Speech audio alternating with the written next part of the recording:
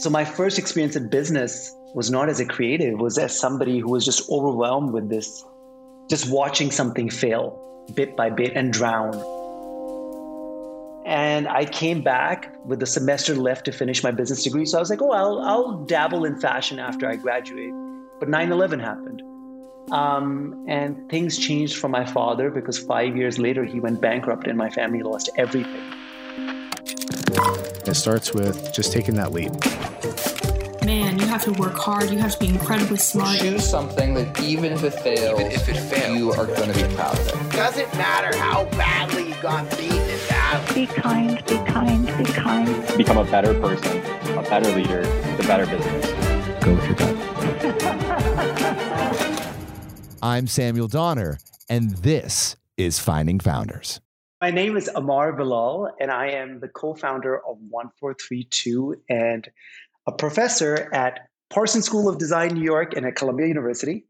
And I am originally from Pakistan. My work revolves around the intersection of social impact and fashion.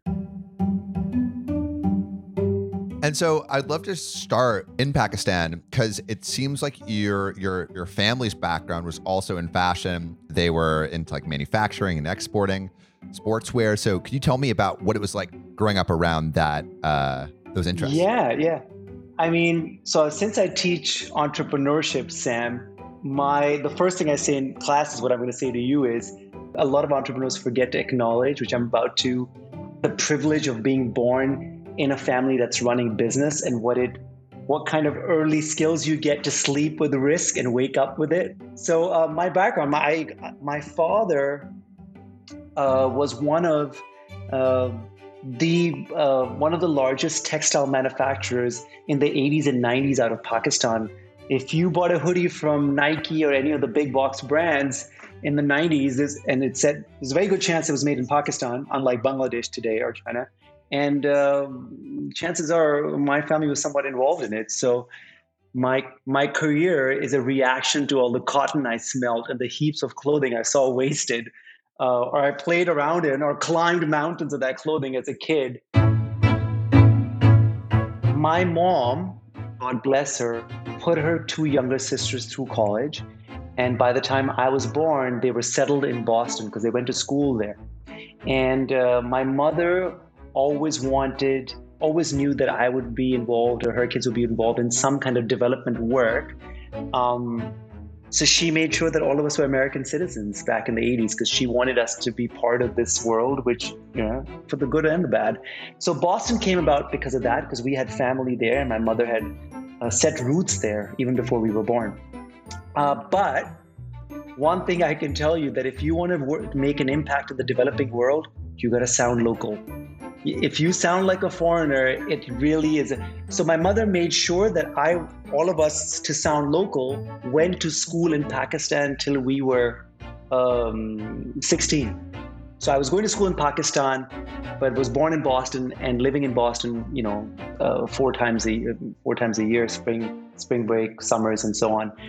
Geneva or Switzerland is famous for their schooling and a lot of international kids being there because of the UN. So my mother made sure that we went to summer school in Geneva so we could get exposed to other cultures beyond Pakistan and the United States, which felt like two corners of the world. And so once you had the education, both from school and from all of these travels, when and how did you decide to start your own label? In true entrepreneurial sense, it was like sticking it to the man, right? And at 21, the man is your dad, who's this uber successful, respectable guy. In my senior year of business school, I went for a junior year abroad program, except that in my business school, it was an internship. And I went to London and I was like, I've always been interested in fashion. And my family had framed my interest as just a hobby. They're like, yeah, go play with your color pencils, but you come to work and run your business. And I really flourished in that internship. And I realized this is what I want to do. And I came back with a semester left to finish my business degree. So I was like, I'll dabble in fashion after I graduate. But 9/11 happened. And things changed for my father because 5 years later, he went bankrupt and my family lost everything. But centering back on like 2001, like you 9/11 happens. But in like 2002, you worked at Amar Textiles. So when a company's shipping out almost close to 1 million units a month and employs more than 3,000 people, it takes years for it to close down. So at 21, my first experience with business was walking into a company, being a kid, not knowing anything, and actually being at the head of a company or inheriting a company that was failing. So my first experience in business was not as a creative, it was as somebody who was just overwhelmed with this. And to answer your question, how did I get into fashion? I always knew I wanted to do fashion. So I did not know, I have no technical training. So while I was part of something that's failing, that promises enormous amounts of wealth if it turns around, my passion for just doing something that I love meant that in the evenings, I would go to the houses of teachers from art schools and tell them to teach me how to draw. And then the next morning, I would try that stuff out with folks who worked in the company. So in 2005, how does your work life change? So eventually my father was like, either you're going to be a part of this or you're going to peddle $100 jeans. And I was like, you know what? I don't want to be a part of this. And he was very upset with me. And I basically started working at my mom's shop. My mom had a retail shop that just carried basic t-shirts and sweatpants. It wasn't a brand, but it was a place where everybody went to buy their basics. And I was like, I will work for free here, Mom, and just design stuff if you just carry it. And she's like, sure, I can't pay you, but do it. So I started working for free there, and people started taking notice of what I did. I never took a salary. I never had an office space, but I worked out of my mother's store and launched my brand there by doing crazy shit, writing an English language rock song that ended up winning an MTV award in Pakistan, and shooting films before anybody was fashion designers were editing videos, and trying to jimmy the system and get exposure, and created a brand out of that. Could you tell me a little bit about that brand and when you felt that it had momentum outside of, your community?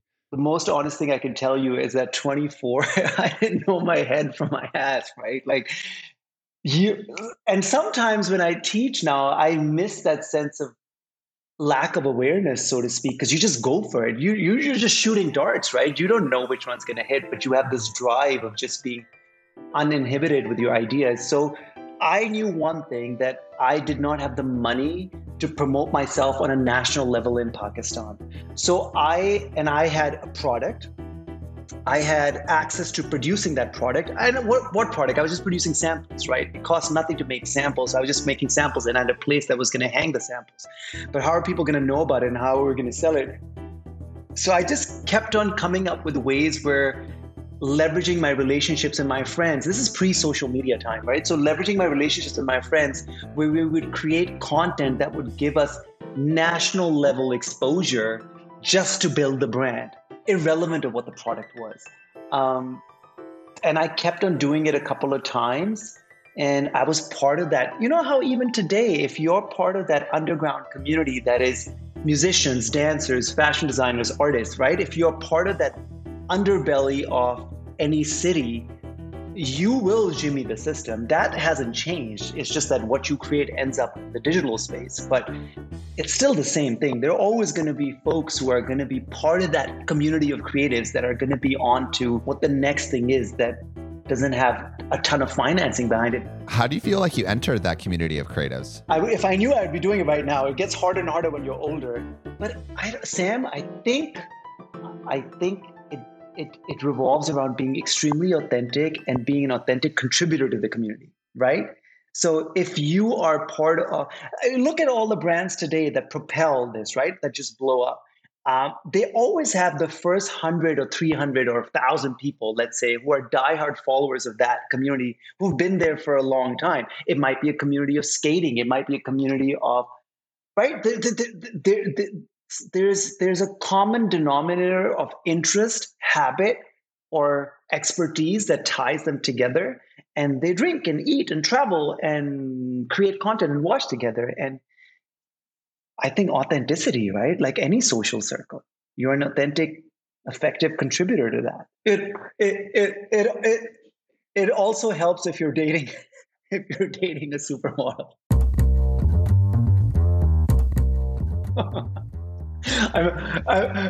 I'm embarrassed to say this part, but I was lucky enough that at that time, one of Pakistan's really famous actresses and models was somebody that I was dating who I ended up marrying 7 years later. And that definitely helped. So I have to tip my hat and credit her. We're still really close friends. So Amina definitely helped. But then again, my claim to fame is, Sam, that you can date the model, but you got to put some good stuff out there. So that endorsement only lasts like 1 season or 2 seasons, and you're like, Mr. Hug. But so could you lead me up to 1432 and how you started that company? 10 years into living this life, I was 32 years old and had an early midlife crisis because I really sold out and did a billboard campaign. I was on billboards in Pakistan endorsing a telecom company just so I could afford an apartment that my actress wife wanted to stay in. And I remember it was a Sunday and we were grabbing breakfast at a grocery store, and somebody from the other aisle commented on how different she looks now 10 years in and how her younger husband is, whatever. And at that moment, on a Sunday afternoon, I was like, this can't be my life, because I love the craft. And I was very involved in the messaging, the avenue or the messaging system it encapsulates, and how you can interact with people and arm clothing with, little snippets of awareness. And I just said to her, I was like, that's what it's going to be. And I want something different. So I just came home and I was like, I've always wanted to go to art school, and 9/11 happened. I never really pursued fashion. It's been 10 years. So I applied to Parsons, and I was the first brown kid to come into the master's program. They only pick 18 people from the world. I just made up my mind, Sam, on my 10-year mark. And without telling anybody, I did my last show, and I left thinking I'd go away for 2 years and come back, just take a break to reflect on what fashion means and if I'm just going to be doing billboards for telecom commercials. And my thesis at Parsons was 1432. Those 2 years, Sam, changed me because it helped me find that meaning that I was looking for. So my sister's a human rights lawyer in Pakistan. And during the Obama years, she was working on getting 30 Pakistanis who had been held without trial in an American-run prison in Afghanistan home. She was saying either try these people, charge them if you have proof, or send them home. When I was looking for meaning and tired of like the glitz and glamour of fashion and trying to find something that had authenticity and craft and purpose, I just got out of fashion and hung out with a bunch of journalists who were helping my sister get these stories covered, and the American press wasn't really covering these stories. A mother of one of those prisoners who had been held since he was 16 handed me a letter saying, read this out to the quote-unquote American people to let my son go. And I said, listen, I'm an art school kid hanging out with journalists, just finding meaning. Who am I supposed to speak to? She had nobody to speak to. She just said, just tell anybody. You live in America, don't you? And I came back, and on my fashion show, 1432 was about looking at the world and not in a 1, 2, 3, 4 way, and realigning or recalibrating the sequence of how we perceive information. Before there was any product, Sam, 1432 was born as a philosophy of housing counter narratives and to actively, courageously listen on a platform. That's the sentiment that it was born, which sounds very heavy and emotional. This is the backstory of how it was born and the state of mind that I was in. It was meant to be a philosophy that just gets people to listen courageously to counter narratives.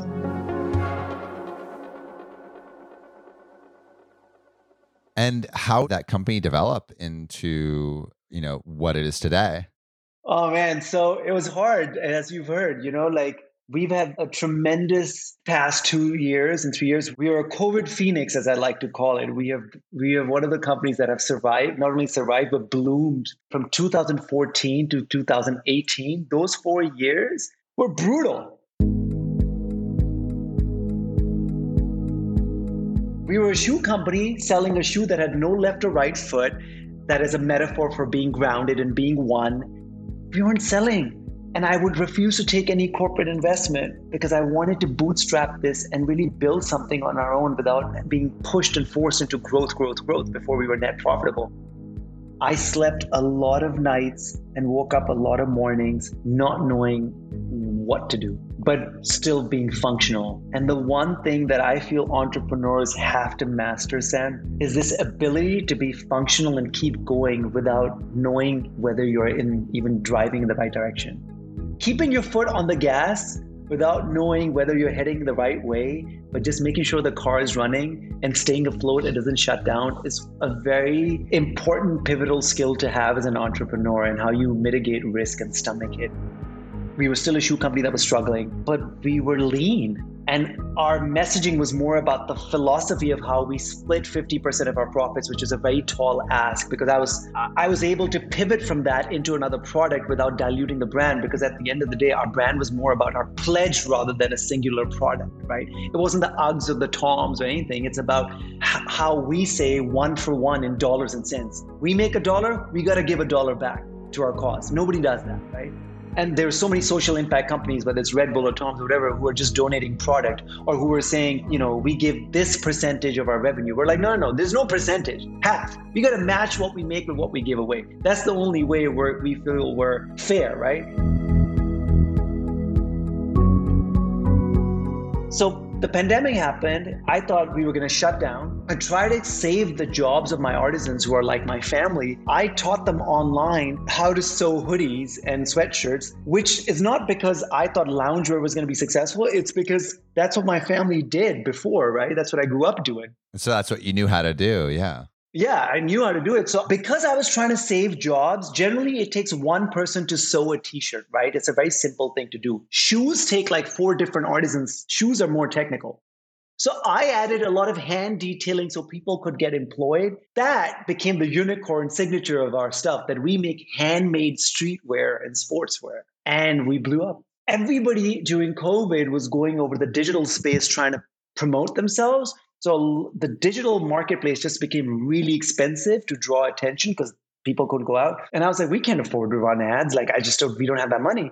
So I was like, why can't we just be old school and just talk to people? And maybe our stuff is so compelling, not our product, but what we're doing. So I just went there with 2 hangers at a flea market in Brooklyn and just selling people. And people like, wait, you're a professor at Columbia University in Parsons and you're here on the weekend peddling $80 hoodies? And I'm like, yeah. And they're like, why? Because I was like, because I got to save these jobs because these people have nobody. Our country doesn't have any stimulus package. And people just came out in droves and we grew like 10x. Wow. It's been crazy. If you stay in the game and you stay afloat long enough, the market will turn in your favor and you will make enough pivots to get it right, the product market fit.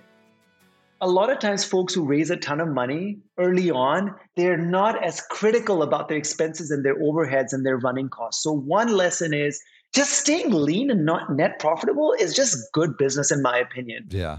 This idea of top line growth and like a big ski jump is like, it's like for folks who want to invest in something and be out of it in 5 years, right?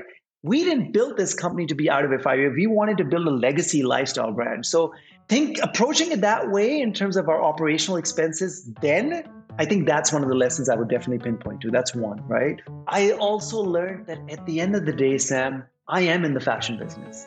And none of my narrative and not everything that I embody in terms of storytelling can be a crutch for people just not liking my product. At the end of the day, if somebody doesn't look at my product and say, I want to have it without having known Amar, spoken to Amar, known the product, if it doesn't draw that kind of crazy attention, I don't have a business. We are ambitious, but again, I always refer back to our mission statement and be like, why are we doing this? What is the larger purpose? What is a long-term vision of what we're doing this? And if you're into building something that has a long-term lasting power, then you got to be patient with your growth and how it comes to you.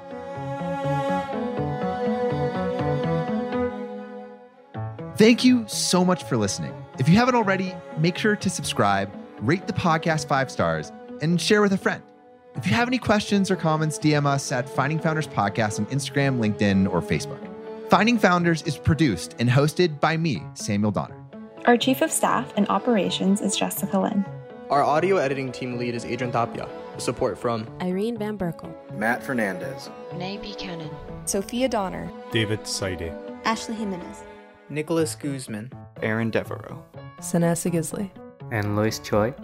Our outreach and research lead is Kenny Ong, with support from Sarah Hobson, Cherise Tan, Harushi Kanauchi, Kristen Hagelin, Aya Cortez, and Valencia Lu. Our writing team lead is Elizabeth Bowen with support from Aiden Ashworth, Nikki Mukawa, Sylvie Wang, and Eric Mena. Our design team lead is Shruti Ramanand with support from Tiffany Dang, Yao Liu, and Dina Gabriel. To see more of what we're up to, subscribe to our newsletter at findingfounders.co. Thanks again for listening, and see you next week.